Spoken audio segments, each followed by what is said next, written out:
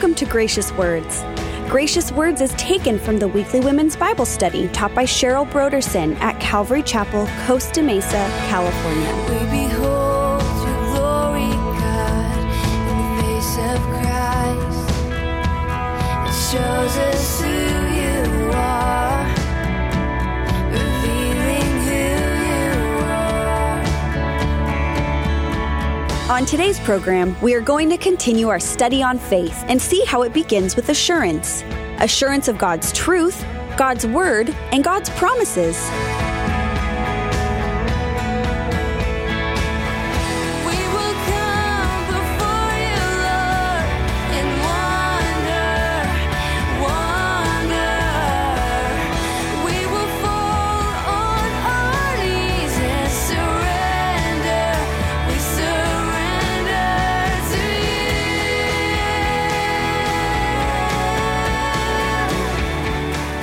And now here is part 1 of Cheryl's message titled, Activating Faith. 2 years ago, I was asked to speak at a conference in Colorado, and I don't know what it is about Colorado, but nobody in Colorado likes the Denver airport. So they surprised me by having me rent a car. So the first time I rented a car, and it's a little putt-putt, and I don't know the roads of Colorado. I was there with Ellie. At least I had a friend. Ellie James went with me. We had this little putt-putt, and blizzard came in. And we were driving in the putt-putt in this blizzard, and everything was white. We couldn't even see where we were going, but she was there telling me where to turn, and that's the only reason we made it to our destination. We made it then to Whole Foods, and we made it to our hotel. And I'll never forget, Sunday morning, we were going to go to church, and the pastor's wife said, "Don't come. We've canceled services. The blizzard is so bad. While the roads are open, just go straight to the airport." So we went straight to the airport in the putt-putt. And Ellie said it wasn't until we got to the airport she realized what a miracle it had been, because everybody else had rented Suburbans and we were in a putt-putt. So it was just God. But then I was asked to do a conference the following year. This one I had to go alone. And I, spoke here on a Friday morning. And then I went to the airport directly, and my flight was delayed an hour. And when I got there again, they had a rental car waiting for me. But I went to Budget Rent-A-Car, and the line was out the door. I started out the door and was making my way in. It took over 2 hours. So I arrived an hour later than I was supposed to. I arrived at 3. I waited in line till 5. Then I got my car. Then I got on the road. And by this time, to use an English expression, it was chock-a-block, which means it was absolutely packed. And here's a car I've never driven before. And I'm trying to set up my telephone in it so I can have a GPS. But the GPS was only going to come over the radio. And it was a 2-hour drive at least, bar traffic. And I couldn't listen to anything. I get bored really easily. And I was going to be traveling roads I never traveled before, going to a destination I had never been before, meeting people I had never met before, and giving them the message of God. But here I was in this car, and I didn't know where I was going. I didn't know when you come out of the airport, was I going north, east, south, west, right, left? I didn't know. The only way I knew, because there was no map, was to listen, which meant I couldn't let my thoughts wander. I couldn't take a call from anybody I loved and just converse on the way to this. I couldn't listen to a podcast. I couldn't listen to Audible. I just had to pay attention to the voice. To the voice. I finally got to my destination at exactly the time I was to speak. But I realized, I knew I had to be close, and I saw a market because I was on this street that it told me. And I just went into the market, and they had I bought a chicken breast and I bought a salad to go. And I bought salad dressing and I got there and I went straight to the sound room and I said, I'm sorry, I didn't even get a chance to eat breakfast. I've got to eat. They're like, that's okay. There's 2 more songs. So I'm eating during the songs. Like I'm worshiping by chewing and eating and being with you. And the pastor's wife is like, is she here there? And they had little, people in the parking lot looking for me. But it was all by the GPS. And what I want to suggest to you, that faith is God's promises seized. GPS. Do you know how hard it is for me to come up with, it's like playing balderdash and they give you the initials and you have to come up with something. So you might have something better. And if you do, please give it to me, because if I ever do this message again, I'll use yours and not mine. But God's promises seized. This is our special GPS. This tells us where to go. It tells us our destination, and it's going to get us there. And, I not only had to use the GPS, I had to be assured that the GPS knew what it was doing. Because I'm telling you, a couple times it took me off the freeway and onto side roads. And I was thinking, oh my goodness, I have no idea where I am at all. I'm somewhere in Colorado. That's all I know. And I trusted the GPS that it knew how to get me to Colorado Springs and how to get to Calvary Chapel Worship Center. I was assured. But then it's not only insurance. I had to embrace this. I had to personalize this. These directions I'm listening to are not for these other people on the road. They're for me and my car to get me there. Finally, I had to align my driving with everything the GPS told me. I had to, when it said turn, I turned. When it says move to the right, the right lane, I moved to the right lane. When it said go straight, I went straight. Whatever the GPS told me to do, I did. I am going to repeat 3 phrases to you over and over again, and I'm going to prepare you for that. Because this is how we activate the power of faith in our lives. And these 3 words are found in verse 13 of Hebrews 11. And it says, these all died in faith, not having received the promises, but having seen them afar off, were assured, embraced, and confessed that they were strangers and pilgrims on the earth. To activate our faith is going to begin with assurance of God's promises. This is the word of truth. This is the word of God. Assurance. And next, it's going to take embracing. Embracing is personalizing. So many times, we're elbowers. We're elbowing the person like, this is for you, this is for you.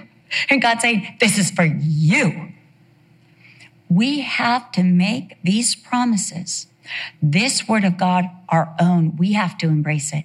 We have to take it and say, this is for me. Thirdly, we have to confess. And this word confess doesn't just mean I admit it's true, although it does have the connotation of agreeing with God. But confession is another word for lifestyle, which means that the word of God has to be fully incorporated in your lifestyle. You have to align your life by the word and promises of God, because this is so. Because this is what God has promised to me. This is how I'm going to live. And that's what we see with these patriarchs. We see that they were fully assured, embraced these things, and personalized and aligned their lives with God's word, God's power, God's fidelity. Last week we learned in verse 6 that without faith, it's impossible to please God, because those who come to God must, here's a divine imperative, must believe that he is, and he is a rewarder, or he does what he says. We must. This is where faith is initiated. We must be assured. It's only then that God can reveal his promises to us, that we can know what God has promised us. It's only when we're assured this is the word of God that you can open it and go, wow, look at all these promises. Look at this truth. And then we can embrace it and say, I want that one and that one and that one and that one. Put our name by it. I like to put my hand on it, put my other hand up in the air and say, Lord, I claim this for Cheryl Broderson. Or I claim this for the children of Brian and Cheryl Broderson. Or I claim this for my grandson or my granddaughter. I claim this for this fellowship. I claim this for the movement. I claim this for the state of California. I claim this for the world. This is the reality I'm going to live by. When we do this, we come into alignment with God's great plan, and we become participants in the great work that God wants to do through his word. His word is able to do in us all that God desires. And thus, we begin to obey his directives. Turn right, turn left, and we get to our destiny. Let me say this. I spoke at that conference Friday night. I spoke at that conference on Saturday. Spent the night, went to church there Sunday morning, had to get back in the car, turn on the GPS, and make my way to the budget rent-a-car drop-off. It wasn't like it was over. I had to use that GPS again and just rely on the voice I was hearing. And again, it got me there. It was going to get me back to be assured, embrace, and confess. What we have in verses 8 through 22 is the testimony of the patriarchs. And I love that Sarah is included in the testimony of the patriarchs. When you think of the patriarchs, you naturally think of Abraham, Isaac, Jacob, and Joseph. But right here among the patriarchs, Sarah is included. Now, Abraham is known as the father of the Jews. Here is the source of the Jewish nation. And it's Abraham and Sarah, passed down to Isaac, the promised child, passed to Jacob, preferred above his brother Esau, and then to the sons of Jacob, including Joseph. But I want you to realize that these men lived, served God, and were greatly used by God. So they were assured, embraced, and confessed before the Mosaic law, before the Sabbath was instituted, before the tabernacle. These men did not celebrate the Sabbath. Before the sacrifices, before the rituals, and before the feasts, they never saw the fulfillment of the promises, the great promises given to Abraham. The receiving of the land, the descendants being as the stars in multitude or the grains of sand. They all died in faith, not having received the promises, and yet by faith they saw them afar off and were assured, embraced, and confessed that they were strangers and pilgrims on the earth. They lived righteous lives, pleased God, and came into alignment with all of God's plans. Again, told you, repetition. So you're going to go out going, okay, Cheryl, assured, embraced, confessed. They were assured by God's word. They personalized God's word, embraced it, and they aligned their life, confessing God's word, aligning their life and their lifestyle, their attitudes with God's word. Abraham, Hebrews 11, 8 through 19. Abraham's life spoke of his faith in God, and it's seen in his persuasion or his assurances of God's promises. He believed in the reality of God, and he went to the place God called him, having never been there, having never seen it, not even knowing the how to get there. He embraced it. He personalized it. This is God's promise to me. And it's also seen in the offering up of Isaac as he gave God's promises back to God. What we're going to see in this portion of scripture is faith makes us fully dependent on God. The assurance is not on my ability to believe, but because God said it, it is so. It is not on my ability to walk it out or never have a doubt. Faith rests completely on what God does and has done. It's all on God. You see, if faith is about how much I believe, then faith becomes dependent on me again. Like, oh my goodness, I have to believe enough. I have to believe enough to activate God's word. No, I only have to know this is God's word, personalize it, align my life with it, and then faith will do everything. Because God's word will not fail. But faith brings me into alignment so that these promises can become my promises, can work for me. Abraham was assured by God's word. He embraced God's word and went out not knowing where he was going. He trusted God to get him to a better destination. As we read in verse 8 and 9, by faith, Abraham obeyed when he was called to go out to the place which he would afterward receive as an inheritance. By faith, he sojourned in the land of promise as in a foreign country, dwelling in tents with Isaac and Jacob, the heirs with him of the same promise, for he waited for the city which has foundation, whose builder and maker is God. You see, for Abraham, faith was not a one-off. It was a confession. It was a lifestyle. Sometimes you're like, well, I believed God in 1972. And now I'm believing me. Now I've got this savings account. Now I own my own house. I don't make car payments and I have solar electricity, so I'm fine. I collect my own rainwater. Faith is not a one-off. Faith is the way we live our entire lives.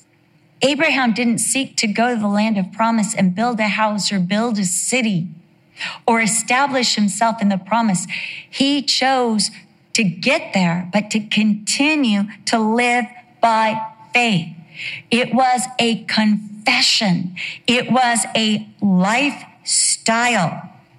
Faith was not just Abraham's destiny. It was a continual journey, a continual adventure. He didn't own any property but a grave. He didn't build any home but lived in a tent. He didn't create any city and name it after himself, as his brother Haran had done. His brother had gone to a city, founded a place, and named it after himself. Abraham didn't do that. He lived as a stranger and sojourner in his own inheritance. Abraham aligned his life with God's word and confessed his confession, his lifestyle, bespoke of a pilgrimage on the earth. which testified that he believed in a better homeland. This was not his permanent residence. This is not where he was settling down and settling in. Faith is the absolute assurance that heaven is real because God's word tells us that it is real. In 2 Corinthians 5, verses 5 through 7, it says, "Now he who has prepared us for this very thing is God, prepared us for heaven, who also has given us the Spirit as a guarantee. Therefore, we are always confident, always assured, knowing that while we are at home in this body, we are absent from the Lord. For we walk by faith, not by sight. We are confident, assured, yes, well pleased rather to be absent from this body and be present with the Lord." We are assured of a homeland in heaven, of a place prepared for us. And we embrace heaven on earth by following God's directives to get there.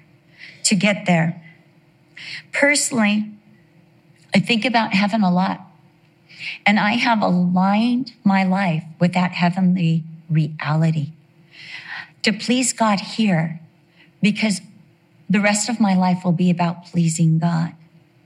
I have aligned my life with heaven because it's my ultimate destiny. Sometimes I think about the treasure I have in heaven. I think about the day that I'll get to see my dad again. Young, robust, with a full head of hair. I'll see him. I think about the day I get to see my Aunt Essie again. With her tambourine, I'm just sure she took it to heaven. She wanted to be buried with her cornet and her tambourine. And I'll get to see her again. Some of my favorite people are in heaven with Jesus. But I know I am so assured that I will see them again.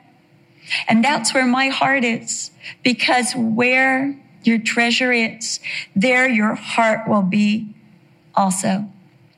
I think back on how my dad's body began to break down. It was not one stroke. It was many strokes. And then there was back surgery. After his back surgery, you don't know this, but he flatlined at home. And the paramedics had to be called in and revive him. Knee surgery, cancerous tumor, chemo, radiation, weakness, oxygen machine, surgeries.